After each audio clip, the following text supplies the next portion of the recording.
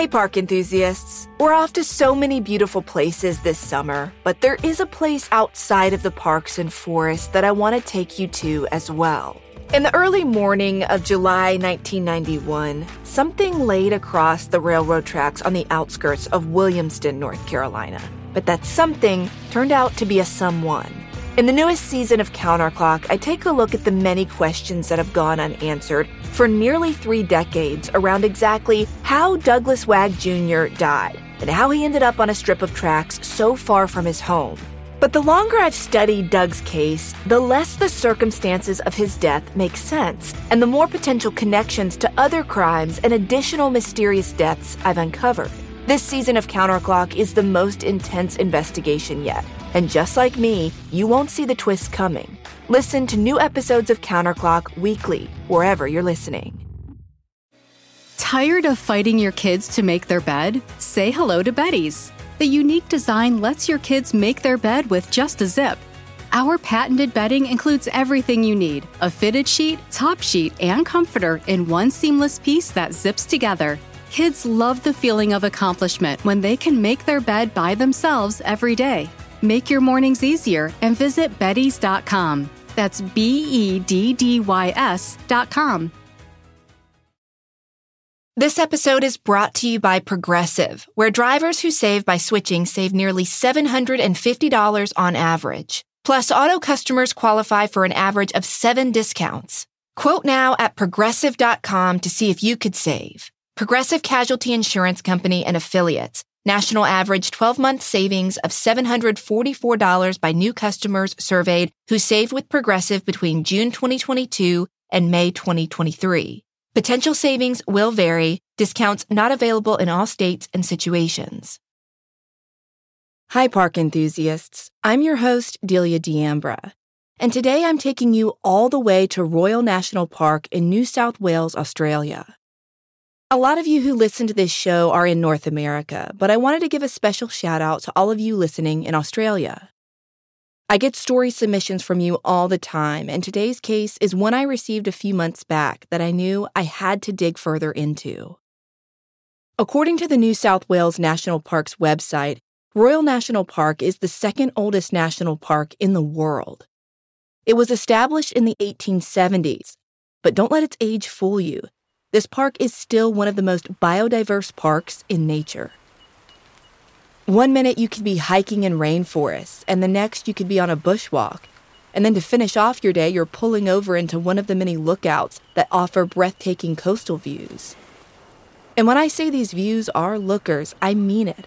They're complete with white sand beaches and picnic areas that are as picturesque as they come. One of the most popular pull-offs to take in these sites is Governor Game Lookout, and it's located on the southeast edge of the park. For decades and decades, locals and visitors have driven up there to relax, sightsee, whale watch in migratory season, or just take in the view. On a September afternoon in 1975, that's exactly what one man was doing. He pulled in and parked his car while on break from his busy job as a salesman, and was never seen again, or at least not in one piece.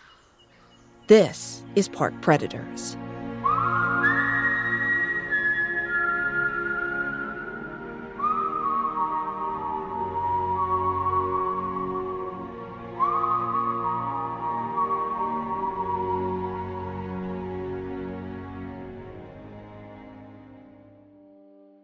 Shortly after 3 o'clock on Wednesday, September 17, 1975, a couple named James and Karen Millay drove to Governor Game Lookout in Royal National Park. They were tourists looking forward to checking out the beautiful vista of Gary Beach, which sat several kilometers below the lookout.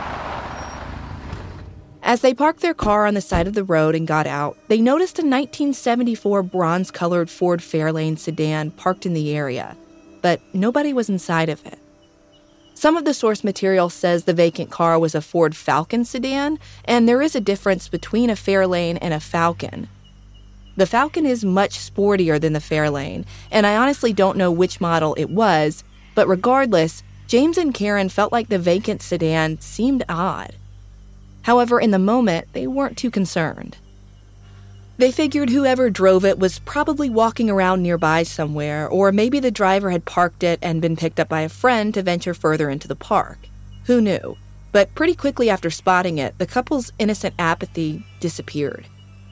When James walked closer to the car, he noticed a large pool of blood on the ground next to some bushes right beside it. I don't think you have to be a Gold Star Park Predators listener to know that a big pool of blood near a vacant car at a fairly remote lookout is a clear red flag that something bad had gone down. So James and Karen decided to drive over to the closest ranger station and report what they'd found. For all they knew, whoever had been in the car could have been injured from a fall or in need of some serious medical care. And that's putting a nice spin on it. If it were me, my mind immediately would jump to murder, but that's probably because I've been researching this show for too many years now. But God bless James and Karen for thinking more optimistically and assuming that there was a chance whoever the blood belonged to was merely injured. According to the book Unsolved Australia by Justine Ford, the park ranger who took the couple's report came out to investigate right away, and it wasn't long before he found something awful. Lying in some bushes about 5 meters below the lookout's edge, the ranger spotted a man's body, fully clothed in dress shoes, dress pants, and a suit coat. The body was face down, and it only took a glance for the ranger to realize that whoever the man at the bottom of the ledge was dead. There was no question the victim was deceased, and that's because the area where his head should have been was just a giant pool of blood. Even from several feet away, it was obvious to the park ranger that the man in the dress suit had been decapitated. After processing the horrific sight, the ranger called for backup and requested homicide investigators from the New South Wales Police Force in the nearby town of Sutherland to come to the scene. Once those units arrived, authorities shut down the roadway to and from the lookout so passing visitors wouldn't be exposed to such a terrible scene. After that, rangers and police officers began scouring the area for clues, and most importantly, left no stone unturned to try and find the victim's head. But climbing down and walking along the lookout wasn't easy. The lookout had a steep drop-off as well as areas with lots of loose rocks, and there weren't many places you could lean over or easily walk down. But despite those challenges, searchers eventually found the man's missing head about 15 feet away from where his body had been dumped. According to reporting by Andrew Couperethis for news.com.au, police secured all the man's remains and inspected his head. It appeared he'd been shot in the back of his head before being decapitated, which struck investigators as unusual. I mean, if the intent had been to murder the victim, why did his killer also cut off his head after shooting him execution style? The answer to that question wasn't going to be easy to come by, but based on several more blood pools investigators found in the bushes near the lookout's railing, plus the position the victim was found in, law enforcement's prevailing theory was that whoever the killer or killers were, they likely shot the victim in the back of the head while he was facing outward, leaning on the railing, then dragged his body to the bushes and decapitated him. After that, police believe the suspect or suspects then tossed the victim's head down the slope and pushed his body directly over the lookout's edge. It then landed on a ledge several meters below. When detectives examined the abandoned sedan, they found it was unlocked and a suit jacket that had the same matching striped pattern as the dead man's pants was folded on a seat inside. Nothing seemed disturbed or tossed around as if someone had been ransacking the car, which only seemed to deepen the mystery. Investigators determined that the only things that were missing were the victim's car keys and his wallet, though some source material reported his wallet was later found somewhere at the scene. However, the whereabouts of his car keys remain unknown. As far as motive went, the crime seemed too brutal to just be a random robbery, which meant the next obvious motive police had to consider was that the killing was personal. But to find out who would want to hurt this guy so badly, police had to identify him. Thankfully, that didn't take long because one of the responding officers recognized the victim. He said the man in the dress suit was 42-year-old Nigel Ernest Macquarie, a father and well-respected member of the Woronora River community in Sutherland. Nigel had been in the newspaper many times because he was a bagpipe band leader for the Police Boys Club in Sutherland. This club allowed civilians to volunteer to lead group activities and offered an open gym or more structured programs for kids. Because Nigel came from deep Scottish roots, he took pride in being the club's pipe band director and hoped that boys who joined would want to develop constructive skills like learning music. Nigel and his own son Stuart spent a lot of time at the club. Sources vary on whether Stuart was 10 or 11 years old at the time of his father's death, but what is agreed upon is that by all accounts, Nigel was a pillar in the small Woronora River community that his family lived in. By nightfall on Wednesday, authorities removed Nigel's body from the park and sent it off for an official autopsy. The results were expected to come in the following day. By Thursday morning, police had confirmed Nigel's identification with his wife, Kathleen. The source material isn't clear as to how police did this.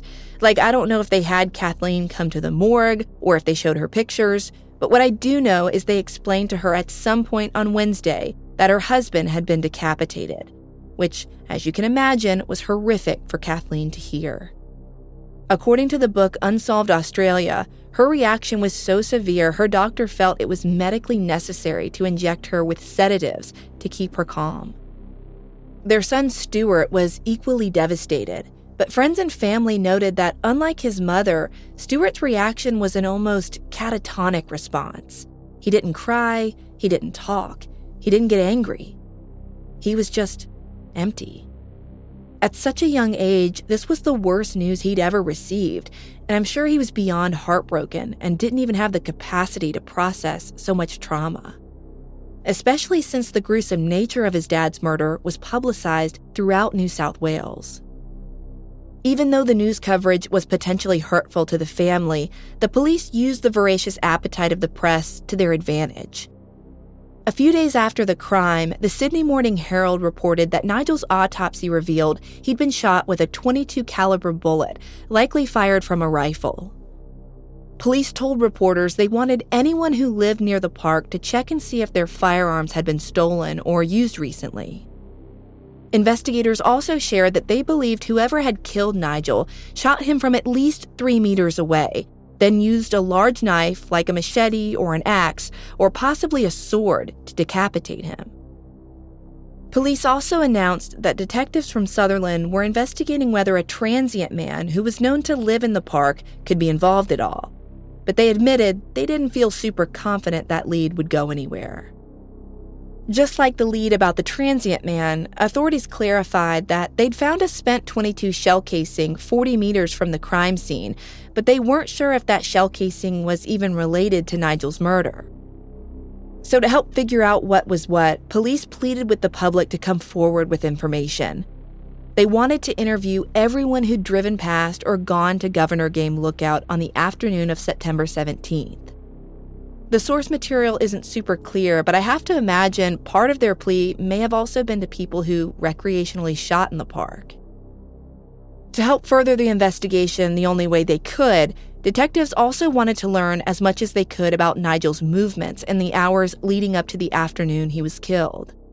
And to do that, they turned to his family and employer to get more information.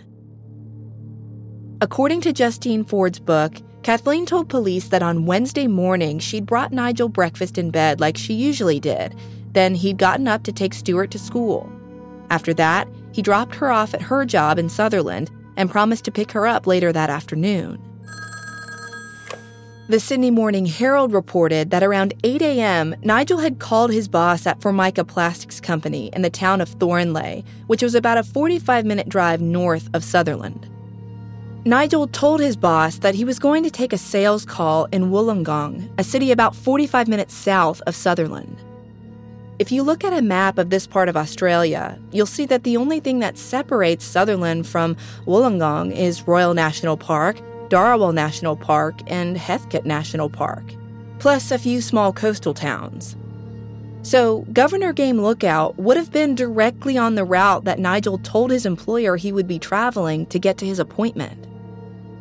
His family and friends all confirmed that Nigel would often stop at Governor Game Lookout to break up his drives to and from sales calls. By 3 p.m. on the 17th, he never showed up to get his wife, though. Kathleen told police she'd waited until about 4:30, but Nigel never came to get her, which she admitted was unlike him. She said she didn't go into a panic right away because sometimes his sales calls did run over, so she kind of just shrugged it off and figured her own way home from her job. By evening time, though, while preparing dinner, she was growing more and more concerned that she still hadn't heard from her husband. She told investigators that when Nigel missed dinner without so much as a phone call to explain where he was, that's when she knew something was definitely wrong.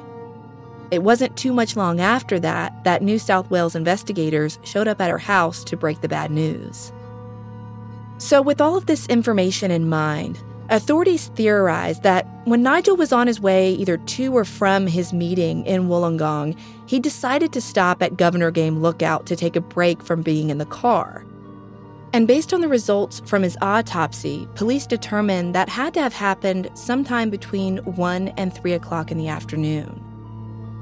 Figuring out his last movements from after he had called his boss to when ultimately that window of time happened when he was killed was the tough part. All police knew is that he had crossed paths with someone who ultimately ended up murdering him. The day after the autopsy, police officers and detectives returned to Royal National Park and began interviewing visitors and members of the public who'd come forward to offer information.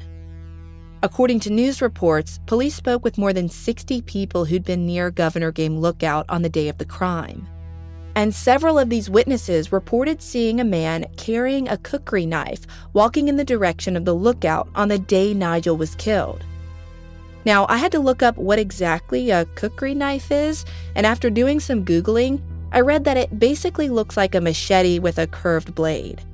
And coincidentally, that closely matched the weapon police believed the killer used to decapitate Nigel.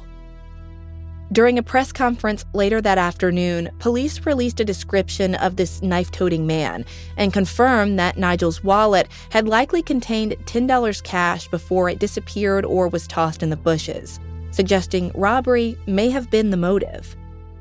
The person of interest was described as being a male between 30 and 40 years old, around 5 foot 9 inches tall, with black hair and appeared scruffy, unwashed, and sunburned. Some witnesses reported that along with the curved knife, this man had been carrying a bag with green and red printing on it, and he wore a few rings on his left hand that had gemstones in them. He also wore a gray flannel with blue and black checks on it, cuffed pants, and a red parka with a silk-lined hood. All of that stuff was dirty and torn, which made police suspect even more that this guy was a transient who lived in the park. But other than those details and a vague suspicion that he could be involved, authorities didn't have any witnesses who specifically said they saw this mystery man with Nigel at the lookout or threatening anyone else in the park. So while the authorities tried to track that guy down to learn more, people from Nigel's hometown prepared his funeral arrangements. On Monday, September 22nd, 600 people gathered at the Police Boys Club in Sutherland to pay their respects to Nigel and his family. Stuart, his son, played in the pipe band and marched at his father's service. According to the Sydney Morning Herald, one person who attended said, quote, "You couldn't meet a man who was more highly respected. Everybody in the community liked him," end quote. The family decided to cremate Nigel's remains shortly after the ceremony. 1 week into the investigation, the police were definitely feeling pressure and they had their work cut out for them. They were full steam ahead in their case, but by the end of the day on the 22nd, any hope that this knife-toting mystery man might be a hot lead had vanished. The Australian Associated Press reported that detectives found that guy and they questioned him, but subsequently ruled him out entirely, which meant law enforcement was back to square one.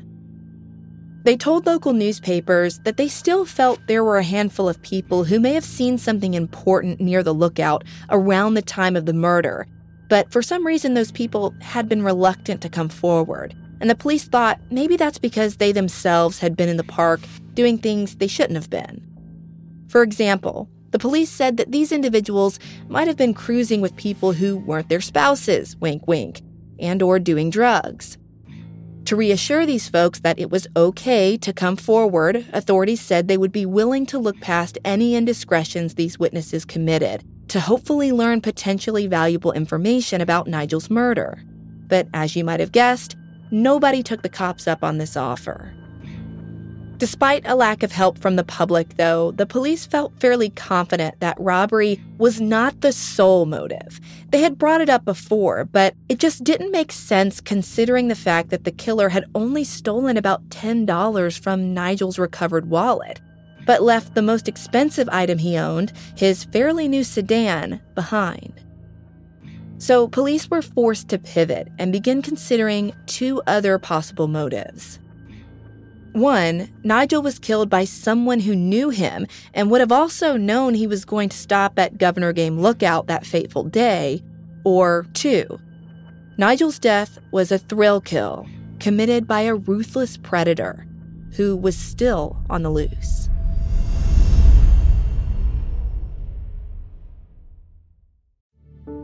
Do you want to set your child up for success? IXL Learning is an online learning program for kids covering math, language arts, science, and social studies. IXL is designed to help them really understand and master topics in a fun way. Now, my little guy is still young, but I can already tell that integrating fun ways to learn is going to be a game changer for him. Powered by advanced algorithms, IXL gives the right help to each kid, no matter the age or personality. IXL is used in 95 of the top 100 school districts in the U.S. There's one site for all the kids in your home, pre-K to 12th grade. Kids can even access IXL on the go through the app or your phone or tablet. No more trying to figure out how to explain math equations or grammar rules yourself. IXL has built-in explanation videos. Make an impact on your child's learning and get IXL now. And Park Predators listeners can get an exclusive 20% off IXL membership when they sign up today at IXL.com/park. Visit IXL.com/park to get the most effective learning program out there at the best price. Back when you were in school, what was the most difficult thing about learning a new language? Was it the instructor? Was it your own attention span? Was it getting the accent right? For me, I'll be honest, it was all of those things. Well, with Rosetta Stone, all of that is in the past. Rosetta Stone is the most trusted language learning program. It's available on desktop or can be used on an app or on your phone or tablet. Rosetta Stone has been the trusted expert for 30 years with millions of users and 25 languages that are offered. It immerses you in many ways. With its intuitive process, you can pick up any language naturally. First with words, then phrases, then full-blown sentences. And my personal favorite part is the true accent feature, where you get feedback on how well you're pronouncing words. It's like having a personal trainer for your accent. As I've been trying to brush up on my French and learn Italian this past year, this feature has been a game changer. So what are you waiting for? Don't put off learning that language. There's no better time than right now to get started. For a very limited time, Park Predators listeners can get Rosetta Stone's lifetime membership for 50% off. Visit rosettastone.com/park. That's 50% off unlimited access to 25 language courses for the rest of your life. Redeem your 50% off at rosettastone.com/park today.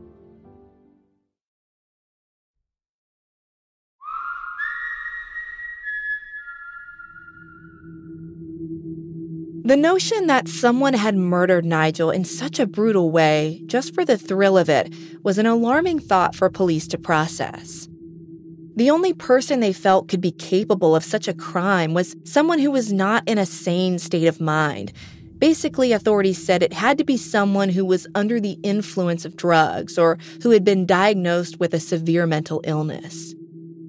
According to reporting by the St. George Sutherlandshire Leader, at the time, Royal National Park was a common place for people struggling with homelessness or substance use disorders to set up camp and live off the grid. And while most of those people were viewed as being completely harmless, police knew that desperation may have prompted one of them to commit this crime. A detective heading up the investigation told the newspaper, quote, it is extremely difficult to understand how any person in a normal state of mind could commit such a crime as this. The killer, if drugged, could have been still affected by the dose for several hours after the setting in of the withdrawal period. In this case, he would have been tense and furtive and almost certainly doing his utmost to keep from the sight of other people, end quote. The authorities even went as far as saying that the killer would have likely had noticeable changes in his behavior immediately following the crime. They said he would have been very withdrawn and sad. Investigators also said that it was possible, if he had community of any kind, he would have been missing or absent for at least a day or two after the murder. They doubled down on the idea that the killer also would have had blood-stained clothing following the crime. Unfortunately, the rest of September 1975 and the whole month of October passed with no new updates in the case. In early November, government officials in New South Wales offered up a reward of $10,000, hoping that someone would come forward with new information. According to the Government Gazette and the Sydney Morning Herald, the governor even agreed to grant immunity to anyone who might be an accomplice to the murder. But even with this gracious offer on the table, no one called in to help. Months went by, then years, and Nigel's case turned ice cold. There was little mention of it in newspapers except to announce that the outstanding reward money was still up for grabs to anyone who could provide credible information to police. Leads pretty much ceased until 2005, when an anonymous caller rang into Crime Stoppers and provided the names of 3 people who they said were responsible for murdering Nigel. According to Justine Ford's book, Unsolved Australia, and Andrew Kuberithis reporting for news.com.au, New South Wales police received 3 names of people who back in 1975 would have been teenagers living near Sutherland. These individuals also had criminal records. For some reason, which I can't wrap my head around, authorities waited 3 whole years before they even attempted to locate and question these people. None of the source material clearly states why police waited so long, so we're only left to speculate. But what I do know is that when the Cold Case Unit detectives did finally speak with them, it didn't take long before investigators cleared them of any involvement. Why they were cleared is not something that's ever been explained. Authorities did, however, urge the anonymous caller who'd first reported the trio in 2005 to call back so police could get more information. And you probably guessed it, that person never dialed up the cops again. But regardless of this elusive tipster and the police's delay in pursuing the information for 3 years, the cold case detectives who were working on the case in 2008 did at least put fresh eyes on Nigel's investigation, and they tried to pursue other credible information. According to Unsolved Australia, the detectives did a lot more digging into Nigel's movements leading up to his death, and that's when they discovered some big revelations. They told Justine Ford for her book that they'd been able to establish several key facts about Nigel's whereabouts prior to the murder that had either never been known or never released to the public back in the 80s and 90s. For starters, the cold case detectives told Justine Ford that the sales appointment Nigel had told his boss he was going to on September 17, 1975, in Wollongong, wasn't actually in Wollongong at all. The detectives said that additional interviews they'd conducted with people over the years who worked for Formica Plastics in 1975 revealed that the sales meetings Nigel was supposed to go to on September 17th were all scheduled to be at businesses in Sydney's North Shore, which is an hour in the opposite direction from Royal National Park. As a reminder, the distance from where Nigel lived in Sutherland to where he told his boss he was going to go in Wollongong is about 45 minutes, and it would have forced him to drive south through the park, making it only natural to assume he would have pit stopped at Governor Game Lookout. But fast forward to 2008, and based on the new information detectives had learned about where Nigel was supposed to be on September 17th and where he actually was, well, it just didn't make any sense that he would be in the park that day. On top of that, authorities in 2008 determined that Nigel never made any meetings in Sydney or Wollongong, which suggested he was in the park for a reason unrelated to his work travel. The cold case detectives kept digging into this, and they told Unsolved Australia author Justine Ford that they'd spoken with other witnesses who'd been inside the park in 1975, which included a park worker who said they saw a bronze-colored sedan and a man fitting Nigel's description parked on the side of the road near the lookout shortly before 1 p.m. on September 17th. But these sightings said Nigel was with a woman. The park worker told detectives that when he'd seen Nigel, there was a young woman with him in his passenger seat. The worker said shortly after first spotting the pair, he saw them again walking outside the car near the lookout. He described the woman as being around 25 years old, on the taller side, with shoulder-length hair. The cold case detectives said that when they'd re-examined the physical evidence in the case, they'd found a scrap of paper that had been taken from Nigel's car as evidence, and it had a phone number written on it along with the name Lisa. So, putting two and two together, the detectives began to consider if it was possible this Lisa woman might be the same young woman the park worker had seen with Nigel. They then had to ask the obvious question, was he possibly having an affair with this woman? To know for sure, they needed to track down whoever Lisa was. According to Ford's book, police traced the number from the piece of paper to an address in Paddington, which for reference is in Sydney, but not on the North Shore. However, every time authorities went to visit the spot, they said Lisa was never there. It got to the point where one of the detectives theorized that Lisa might have been an alias. Despite their best efforts, nothing more about Lisa materialized, and the lead pretty much died there. Authorities were left to speculate that perhaps Lisa worked as an adult escort or possibly a sex worker, which would explain why she was so evasive with law enforcement. That thought caused them to also wonder if it was possible a male figure in her life had learned of her involvement with Nigel and murdered him over it. But all of that was speculation. They had no evidence to support any of it. Not to mention, no one in Nigel's life thought it was possible for him to have an affair on his wife. Even if he was, though, I have trouble thinking there were two people involved in such a brutal crime, and over the course of decades, neither of them came forward or opened their mouth. Especially when you consider the fact that the New South Wales governor at one point had announced immunity for an accomplice. Anyways, after this flurry of new information in the late 2000s, there wasn't anything new that pushed the case forward in terms of finding a suspect or suspects. The case languished despite police upping the reward for information to $200,000.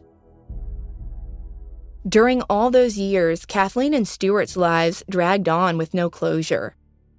Despite that little bit of progress in 2008, Kathleen told Justine Ford that in the 80s and 90s, she felt Nigel's case had been totally forgotten by police.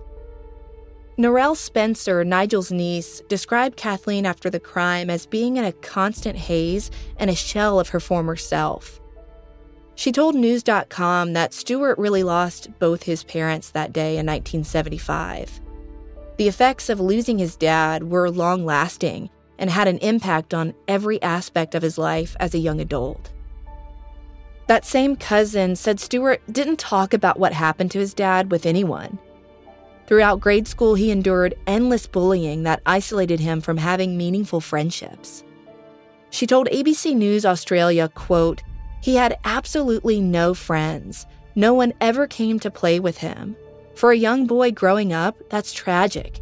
And to be teased and bullied because your father was murdered is really shocking," end quote. Narelle said that the murder shell-shocked everyone in the Macquarie family. As a little girl, she remembered being scared when she would stay over at Kathleen and Stuart's house because she was terrified whoever had murdered her uncle would come to the house and murder them too. At one point, when going without answers became too frustrating for Kathleen, she did what a lot of victims' families do when they feel helpless. She went to a psychic. According to the book Unsolved Australia, the psychic Kathleen consulted told her a lot of stuff that had already been published in news reports over the years. Except for one interesting detail. According to the psychic, Nigel claimed from beyond the grave that a police officer had murdered him.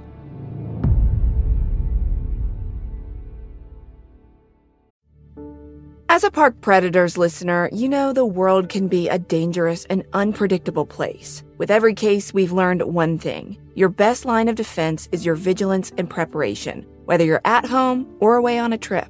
That's why you should invest in Simply Safe Home Security today. Simply Safe wraps your whole home in protection with sensors to detect break-ins, fires, floods, and more. I can't even begin to tell you guys how much peace of mind our indoor and outdoor cameras have brought me and my husband over the years. We recently were out of town and we just got this feeling that we wanted to check on our house. You know, that feeling that maybe you get on a trail somewhere in the middle of nowhere and you want to know, hey, what's going on? So we looked at our indoor Simply Safe camera and everything just felt so much better. We could see that actually nothing was wrong, but at least we had that peace of mind. And for as long as I've been partnering with Simply Safe, I've told you that it has given me and many of my listeners real peace of mind. And I want you to have it too. Get 20% off any new Simply Safe system when you sign up for Fast Protect monitoring. Just visit simplysafe.com/parks. That's simplysafe.com/parks. There's no safe like Simply Safe. Hi, it's Martha Stewart. You know, I spend a lot of time thinking about dirt. At 3 a.m., at all hours of the day, really. What people don't know is that not all dirt is the same. You need dirt with the right kind of nutrients. New Miracle-Gro organic raised bed and garden soil is so dense, so full of nutrient-rich, high-quality ingredients. Miracle-Gro is simply the best.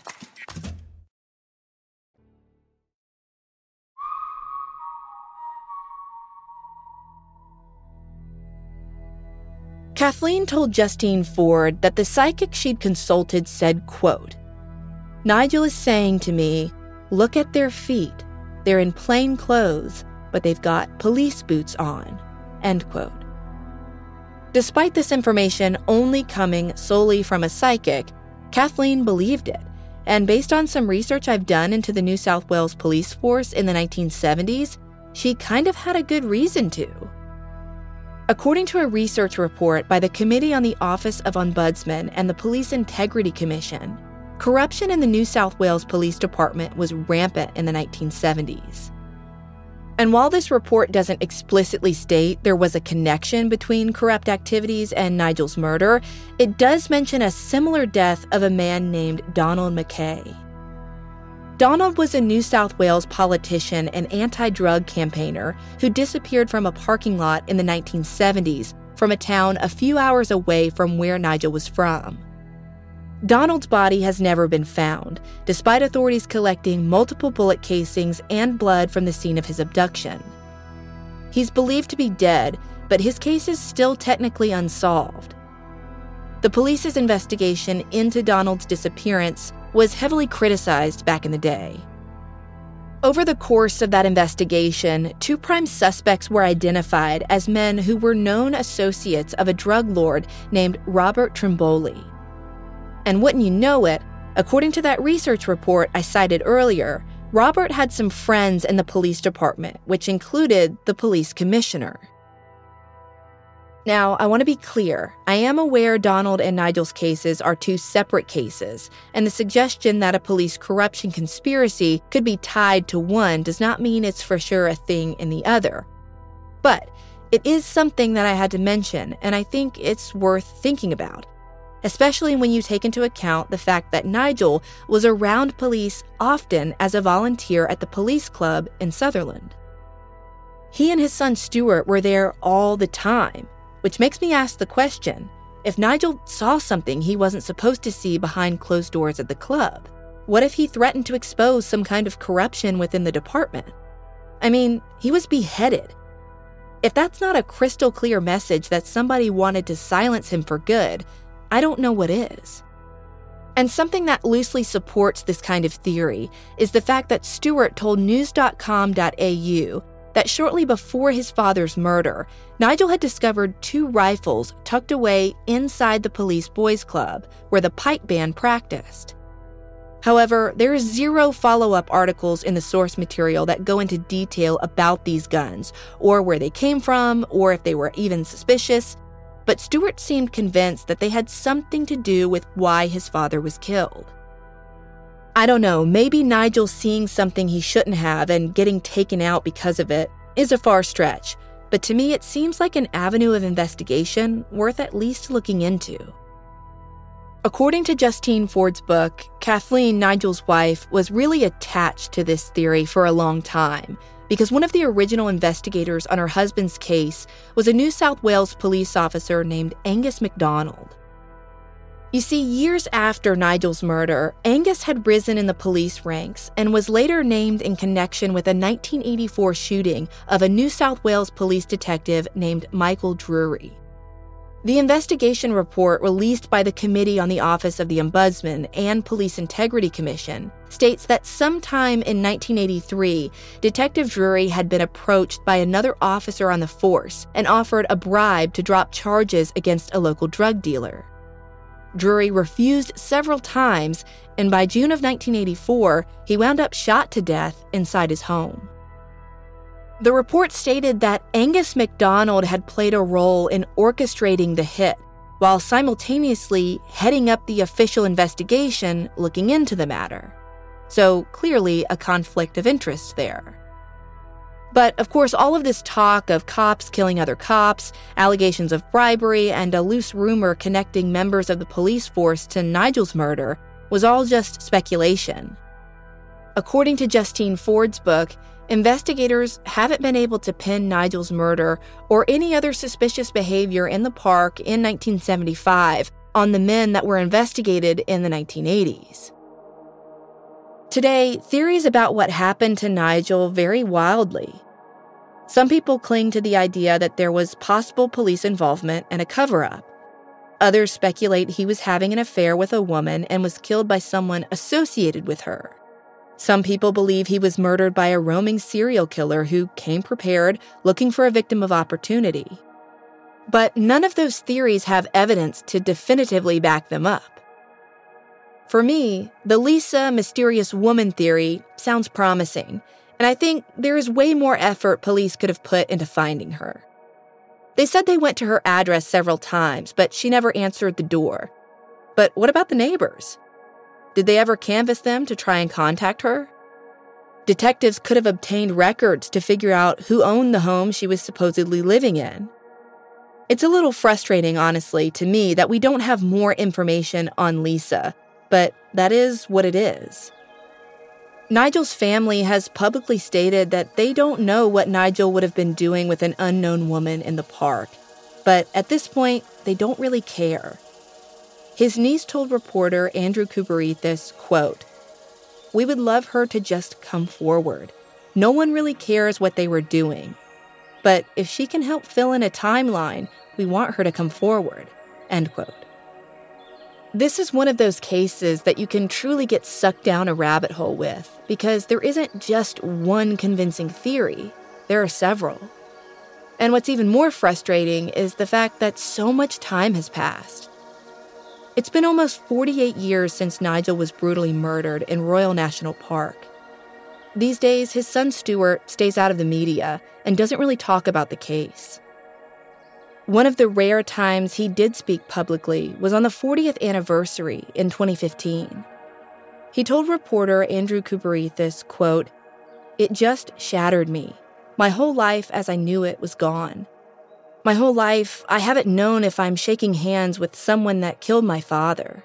We just don't know. What can you say to someone that takes your best mate away and changes your whole world? Nothing can change what happened." End quote. The spot where Nigel died and was so brutally dismembered is haunted by all the unanswered questions that still linger. Whatever the circumstances were that brought him to the lookout on the afternoon of September 17, 1975, he didn't deserve to be treated so barbarically. The Lookout was a spot that brought him and so many others peace. It's a place that residents in New South Wales remember for its beauty and, unfortunately, brutality. This case remains unsolved. If you or perhaps a family member have even the smallest piece of information about the murder, please call New South Wales Crime Stoppers to leave a confidential tip at 1-800-333-000.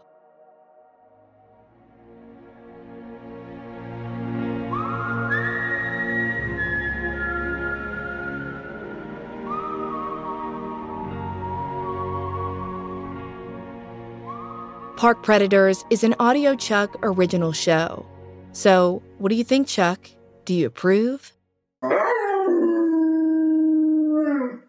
The living room is where you make some of life's most beautiful memories, but your sofa shouldn't be the one remembering them. The new life-resistant high-performance furniture from Ashley Store is designed to withstand all the spills, slip-ups, and muddy paws that come with the best parts of life. Ashley Store's high-performance sofas and recliners are soft, comfortable, and easy to clean for more mess and less stress. Shop the life-resistant high-performance furniture in-store or online at ashley.com. Ashley, for the love of home. Shopify is the global commerce platform that helps you sell at every stage of your business. With the internet's best converting checkout, 36% better on average compared to other leading commerce platforms, Shopify helps you turn browsers into buyers. In fact, Shopify powers 10% of all e-commerce in the U.S. Sign up for a $1 per month trial period at shopify.com/podcastfree. All lowercase, shopify.com/podcastfree, shopify.com/podcastfree.